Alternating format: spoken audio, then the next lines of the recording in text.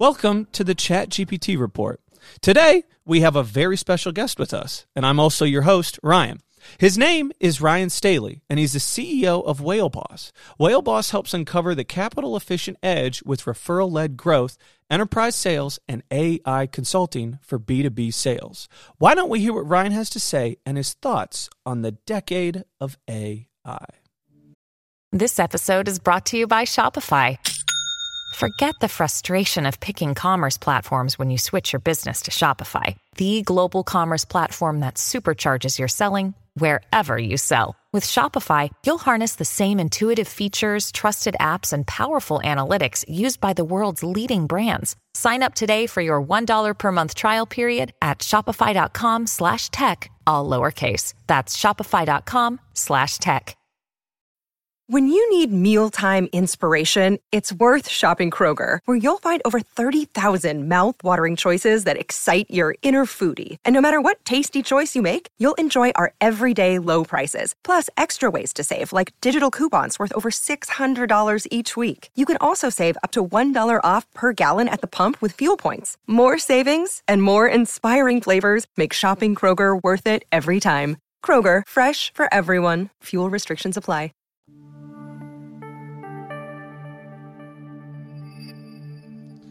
Ryan, thank you for joining us today. We really appreciate it. Yeah, I'm excited. I love talking about and nerding out on AI, specifically how it relates to business. So excited, and it's always a pleasure to be talking to a fellow Ryan as well. I do love that. Makes it easy to remember and everything.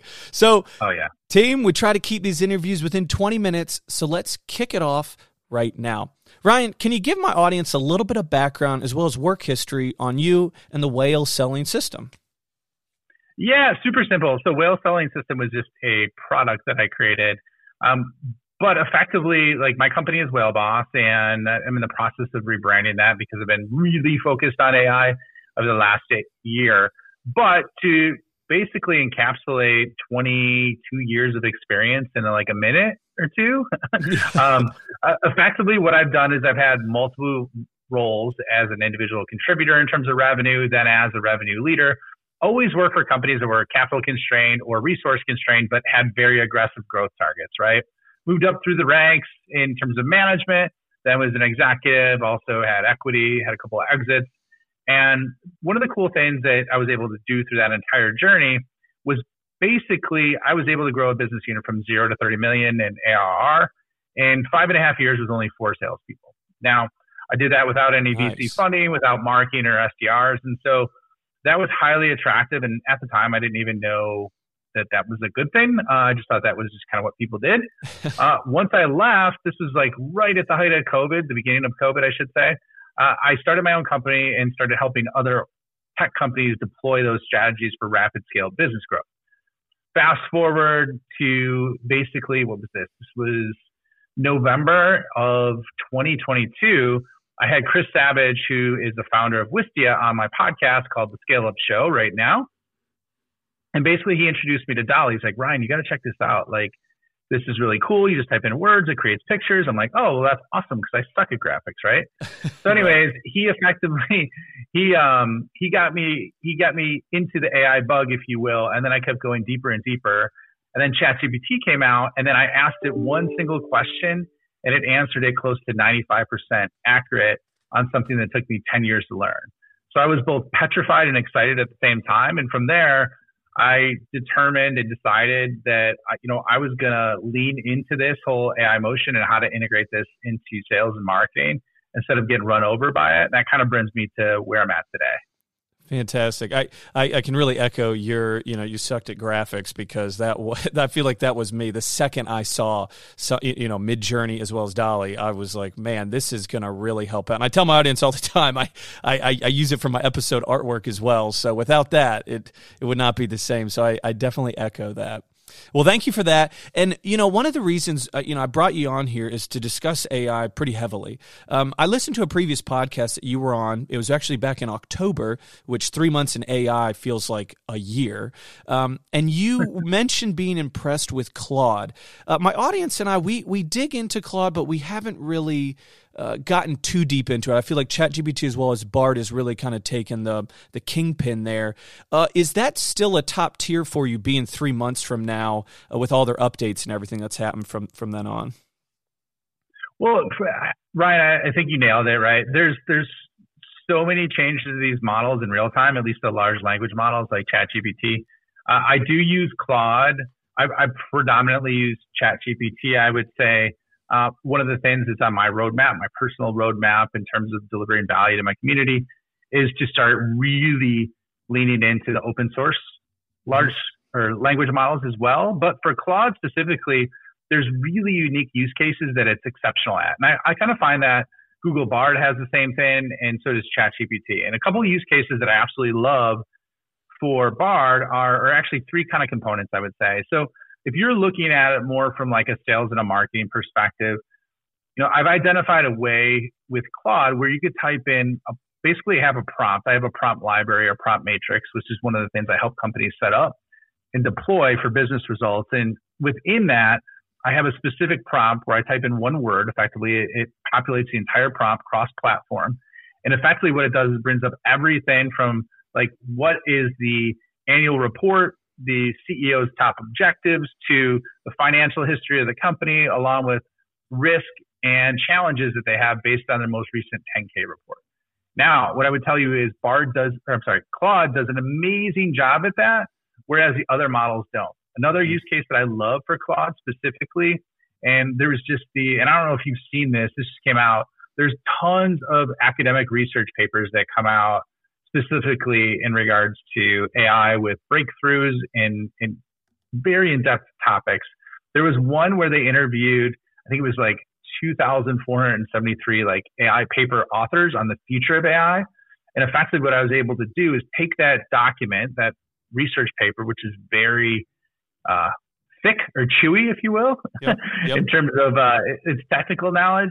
I had it summarized into like, what's the summary of it? What are the biggest threats, the biggest opportunities? And then, that's another example of it, just to give a few, if that makes sense.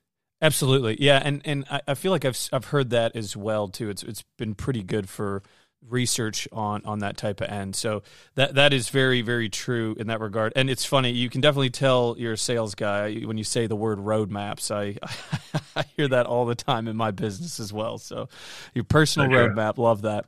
So with that, I had just kind of a next one here. Can you power rank your top 3 AI tools that you use in your business or personal life?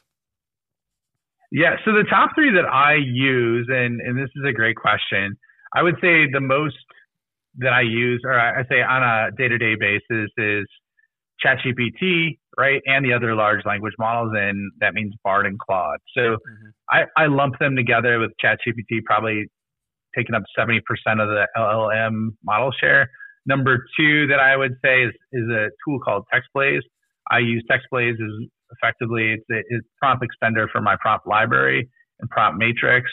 A lot of great capabilities there. So I could create these long, extensive prompts and effectively only have to type in one word, and the whole entire prompt is basically created within whatever model I'm in. And then number 3 is, and I was thinking about not just me, but like my team, is a tool called Video AI. And my team uses it quite a bit. And effectively what it does is it takes a process that would, if I had to pay an agency to do it, would take $600-700 a month, and I pay about $30 a month for it. And basically, it cuts up and basically different video clips, whether it be from a talk that I'm doing, a podcast, and then cuts it up into really good clips for social. So I would say those are the top 3 that I could think of. Taplio might be like a tie with video, which is basically like LinkedIn scheduling and content creation as well. Okay. The second one I actually had never really heard of, so I appreciate you sending that one out to the listeners there. And I would agree. I would agree with you on the ChatGPT Bard and Claude as well, though. I feel like for me at least, it was ChatGPT Bard, and then Claude kind of got the side, because Bard, I actually really did like it. But ChatGPT, it just, for some reason, it just owns me right now. I mean, it's the name of the podcast too, so it should. So Ryan, check this out. Can I tell you a funny story about Bard? Shoot, like from the other day. just happened. Okay. So I think like what I'm seeing is these different models have different niche use cases. And so one of the things that I like about Bard is the ability to really leverage SEO through whether it's snippets, generative AI, or other areas from YouTube, right? So because it's connected, YouTube's part of its property, it's able to do that. I've also found use cases where it's really good at research. So one of the things that happens with these models, though, as they update them, sometimes the stuff that worked yesterday doesn't work today, right? And so I had a prompt totally dialed in, it was a very good use case. And basically, Bard, and this is after the update, they're like, yeah, it's basically like, I literally published it in a post. It's like, yeah, I don't have the ability to do that, or I don't have the ability to find that information. And I had an adult temper tantrum. And I'm like, yes, you do. You literally have the largest data set in the world of search traffic. You could definitely figure this out. I'm like, that's a lazy answer. Try harder, right? That's what I said to it, right? I had an adult temper tantrum. And then it responds, it's like, yes, you're right. I'm sorry about that, and it gave me the best response I ever had. So I thought that was really unique because I'd never really tried that tactic before. I've heard people trying to tip the LLM, but I've never heard of people getting sassy with it. And that worked for me as well the other day. That is fantastic. I can only imagine the emotion behind that too. You're sitting there going, I'm yelling at a computer right now too, right? Yeah. You're just like, come on, dude. Like, don't mess with me. You're full of it. You have the largest data source in the world. Like, quit messing with me. Help me out here, guys. That's a small tactic for this interview right there. That's a great tactic to be using. I love it.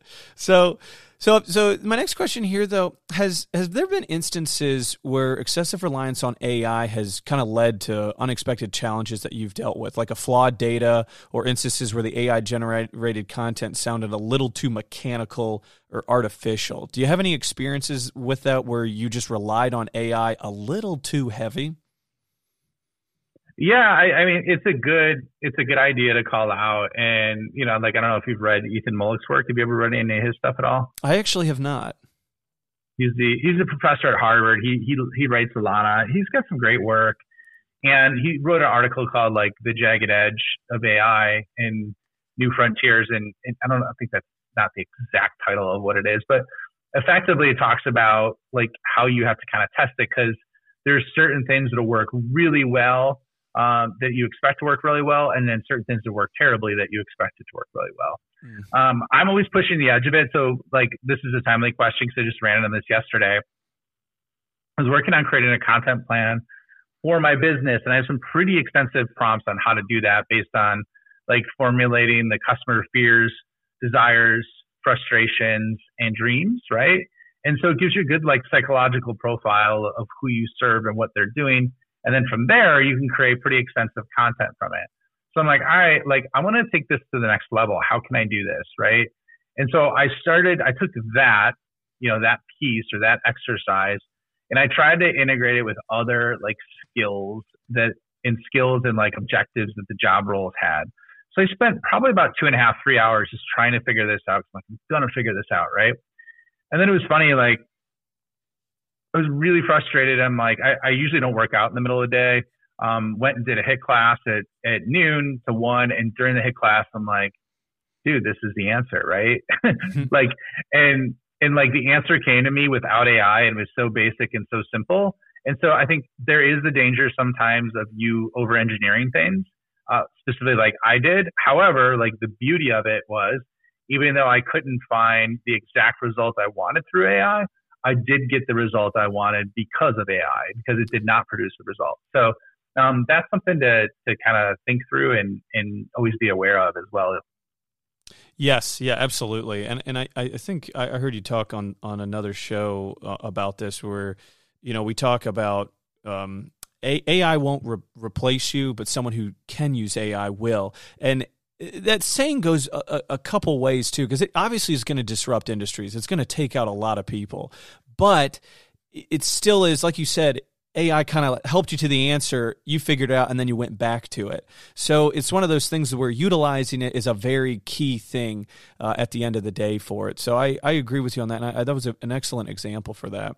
Now, given the foundational AI systems, like we talked about earlier with ChatGPT, Bard, and Claude and those guys, how do you allocate time for ongoing education? Like I told you, I have my ongoing core AI tools, yet accessing others can pose a major challenge to me because I'm too familiar with a lot of these other guys. How do you approach the learning and adopting of new AI technologies since this technology is flying through the roof every month, I feel like?